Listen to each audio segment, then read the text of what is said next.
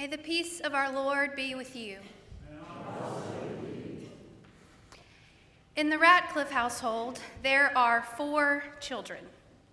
Some of you may be surprised to hear this if you've only met Marlo and Mary Alden.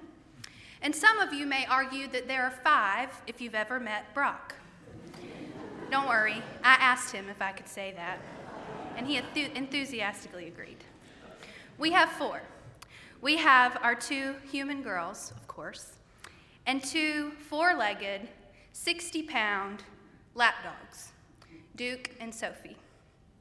When Marlo began eating finger foods, it took her about 3 weeks to grasp the concept of picking up the food and putting it into her mouth. But it only took her about 3 days to figure out how to feed Duke and Sophie.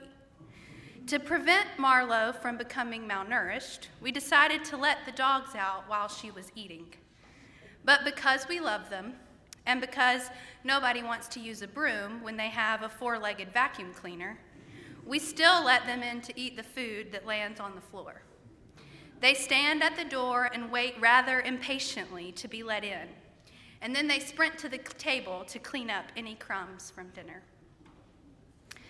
I will always be reminded of that image when I read today's gospel passage. A Gentile woman of Syrophoenician origin comes to Jesus, begging him to cast out her daughter's demons. Jesus responds, "Let the children be fed first, for it is not fair to take the children's food and throw it to the dogs." Ouch. That seems a bit harsh coming from Jesus, friend of sinners, teacher of unconditional love, light of the world. Did the Syrophoenician woman just encounter the unwelcoming Son of God? Some say yes. In the Gospel of Matthew's parallel pericope, Jesus acknowledges that he was sent to the lost sheep of Israel. Lowe Bradley Ashton argues that in order to see Jesus as fully human, we need to see this confrontation by the Syrophoenician woman and recognize that her response opens Jesus up to the possibility that his mission is not just to the Jews. Jesus responds to her words by changing his mind and granting her request, opening up his word and work to the Gentiles. Pauline soon sees this confrontation as another opportunity for Jesus to call out those who use their power for the wrong purpose. Though the woman has no name, Soon says she does have power as a Greek involved in colonization and oppression. And Jesus' response calls out her power in order to uplift the powerless. Did the Syrophoenician woman just encounter the unwelcoming Son of God? Some say no.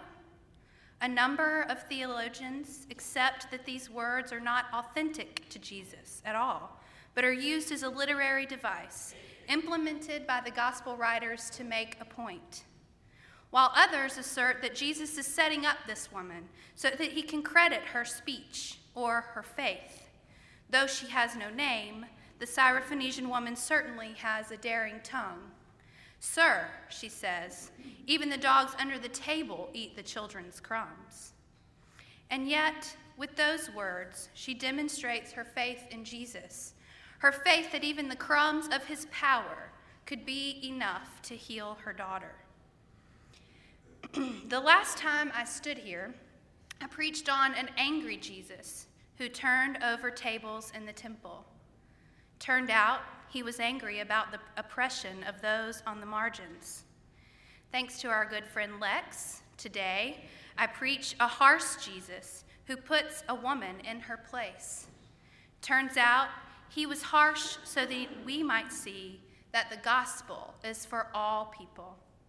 If his response is a literary device, the author is demonstrating Jesus' willingness to help the Gentiles.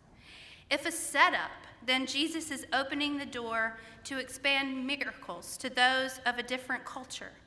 If a confrontation of the powerful, then Jesus acknowledges that even the powerful deserve to experience the miracles of Christ. If a mistake, then Jesus' change of heart calls all who read this text to examine their own heart and reveal their own prejudices. Whether inserted into Jesus' mouth by the Markan author or spoken by Jesus to incite, exclude, or correct, these words are an opportunity for a widening of the gospel message, an extension of the kingdom of God. If Jesus heals this woman's daughter, it won't diminish his ability to heal those on the inside. There is enough power to heal the Jews and the Gentiles. The kingdom of God is not a kingdom of scarcity. It is a kingdom of abundance. Whether Jesus' eyes are opened by the Syrophoenician woman or whether he simply helps the hearer see a broader kingdom, he doesn't stop with this healing of the Gentile woman's daughter. Just a few verses after the Syrophoenician woman's daughter is healed, Jesus, teaching in the same region, has compassion on a crowd of 4,000 Gentiles and feeds them with a few loaves and fish. None of them could have received more than crumbs, and yet it was enough. Enough that they were full. Enough that there were leftovers. There was enough at that feast, and there is enough at this one. We take this bread, usually a small pinch, and it is enough. We take the cup, a small sip, and it is enough. It reminds us that there is enough love to share with all those who surround us. There is enough peace to share across the lines that divide us. There is enough hope to share across the ocean. The table of the Lord is a table of abundance. So as we gather at this table this morning, may we find a way to live out of that abundance. May we find the compassion to reach across the aisle or to reach across the world. May we find the forgiveness to change our inaction and move forward with what is right.